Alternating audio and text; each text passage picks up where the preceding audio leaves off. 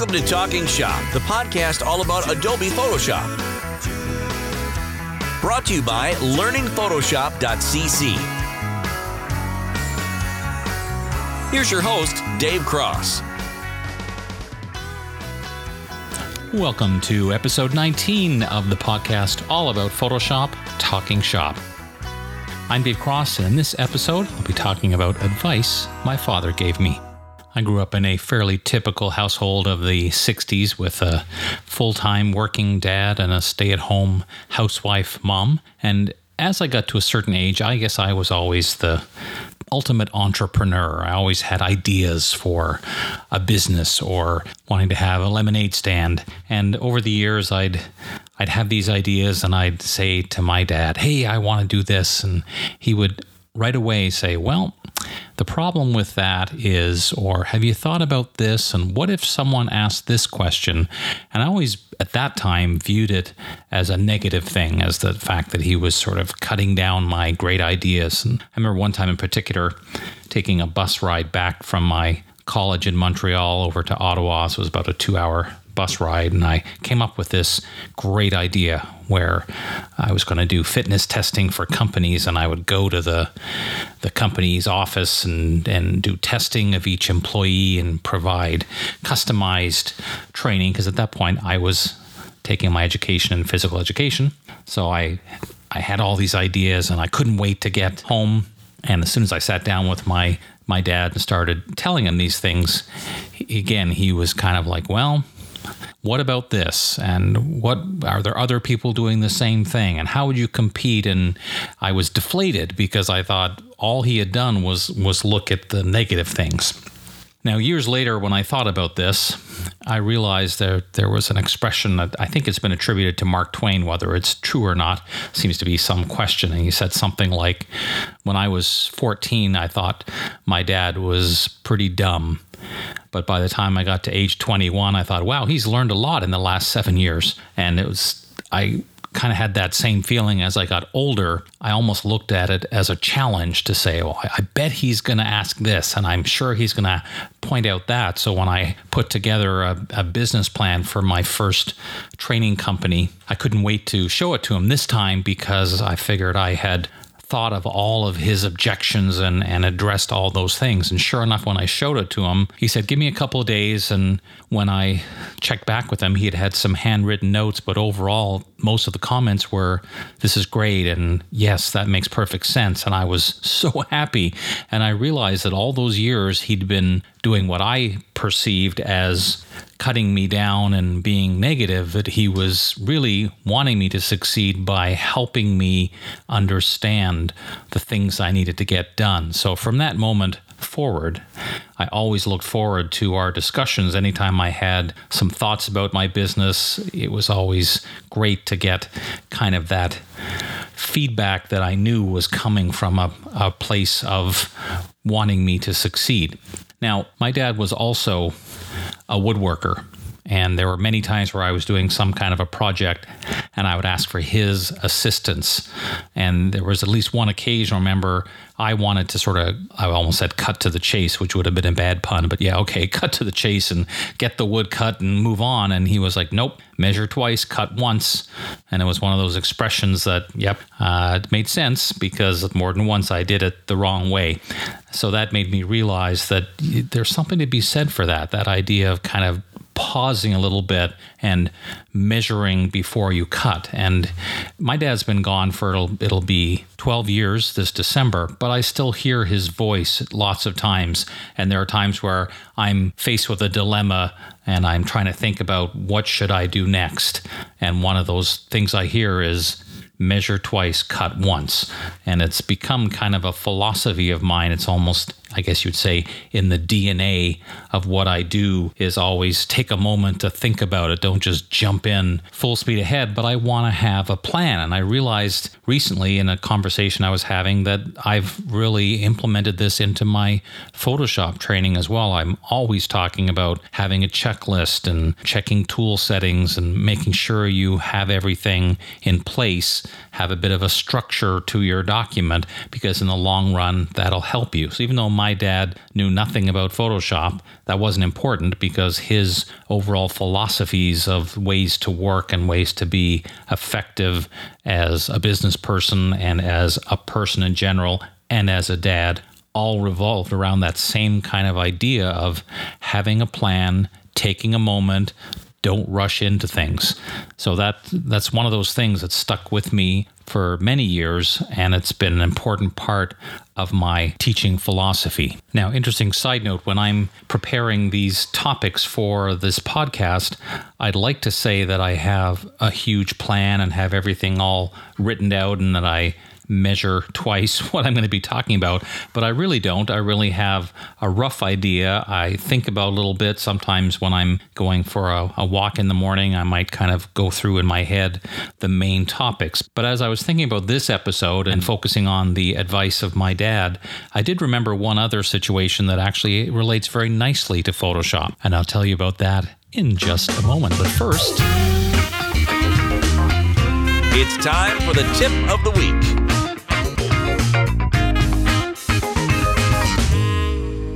This week's tip is about a better way to feather. When you have a selection, you want to have a nice soft edge, there is an option called feathering. But I suggest that you don't change the feather setting in the options bar unless you know you want to make a whole bunch of selections with the same amount of feathering. But instead, leave the feather at 0 and add the feathering in a different way. Very often, the whole point of making a selection is to end up with a mask. So rather than make a feathered selection that you turn into a mask, then the problem is you can't change your mind. So instead, make your selection, add a mask, and in the Properties panel, use the Feather slider to add the feathering. That way, you can always go back and edit it, including putting it back to 0. With short tutorials, in-depth multi-lesson courses, and live Q&A sessions, learningphotoshop.cc provides the Photoshop training you need to succeed. Back in the early days of Photoshop, when books were king, that was really the way everyone learned, was to get the latest book. There was a series of books for many years called the Photoshop Wow Book.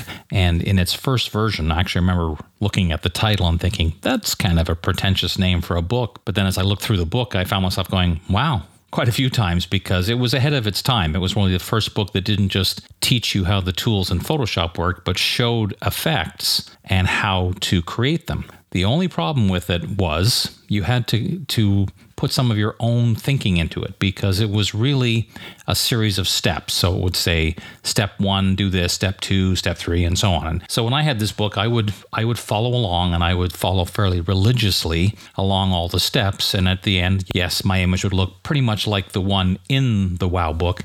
But I remember thinking, I don't know if I'm really learning very much. And one a conversation I had with my dad once, and I was showing him this book and saying, it's such a good book.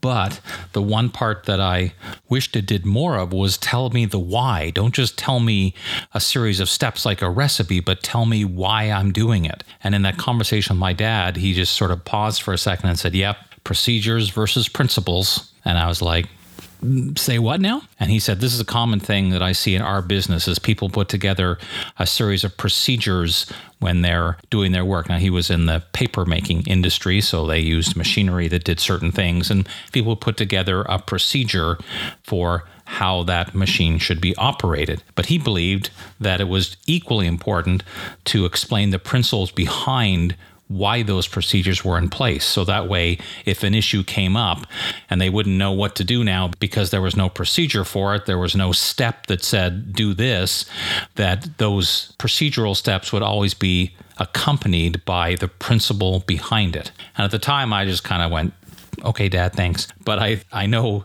sometime later, as I was exploring the Wow book a little further, I thought, that makes really good sense, that instead of just simply following along a recipe, in a sense, of Photoshop steps, I want to know more. I want to know why in step 5 did it say fill with black? Well, what happened if I filled with white or gray or something else? So I started becoming more curious. I wanted to know the principles behind the procedures. So I would follow along the tutorial in the book, follow it word for word, basically, just the way it said, look at the result and go, okay, good. And then go back and try it again with some variations. And this is what I recommend you do. It's a great way to learn more about Photoshop and really start understanding what's happening in behind the scenes of the steps that someone gives you. So if you're reading a tutorial, if you're watching a tutorial, here's what I suggest you do. Be prepared to do it a couple times. The first time, do exactly what it says. So follow all the steps verbatim, exactly. If it says select this, invert that, whatever, do it exactly the same and look at the end result. Then start over again. But this time, always be asking why, what if, so what. So for example, if it says now add a layer mask and fill with black, think for a second, okay, I'll fill it with black, then I'm going to undo and fill it with white and see what happens. And if you go back and forth a few times and try that, I think most people see the difference and go, oh, so that's why a black layer mask would be better than a white layer mask in this particular circumstance. So the more you do that, I really believe that it's the greatest way to start really understanding what's happening and not just following the steps. I mean, there's nothing wrong at all with following the steps that someone provides in a tutorial, but if you just stop there, I think you're taking something away from yourself, from your own learning in terms of the potential, because if you go back in and try different things and experiment and be willing to see what happens. Now, here's the thing. Don't do this if you're under a deadline and you've got to get the work done. This is when you have some time to experiment. I've talked in other episodes about how I wish people would spend more time practicing in Photoshop. This is a great example of a way to practice, is find an existing tutorial or a video or something that you watch, follow along the steps, and then start going back and going, what happens here? What if I try this instead? When I do hands-on classes with people, one of my favorite things is when I'm showing a procedure and hopefully explaining the principle behind it along the way, and someone puts their hands up and says, what would happen if I tried this? And my response is, try it. The worst thing you will have to do is undo it because it didn't at all do what you expected. But the chances are you'll learn something along the way. So even though the discussion I had with my dad in this case, it started out about this particular book, but his comment about procedures versus principles really struck a chord with me, and it's become another one of those philosophies, if you will, that I try to incorporate in my training and pass on to as many people as I can, because I really think it makes a difference. So, moving ahead, don't forget, measure twice, cut once, and procedures versus principles. Thanks, Dad. I'm Dave Cross. Thanks so much for listening. I always like to remind you it would be great if you can share this with your Photoshop using friends. And if you haven't already done so, leave a quick review on the Apple Podcast. That would be fantastic. I look forward to having you back next week.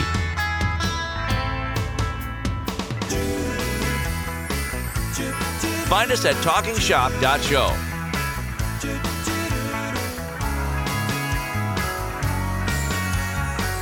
Please subscribe and tell your Photoshop using friends.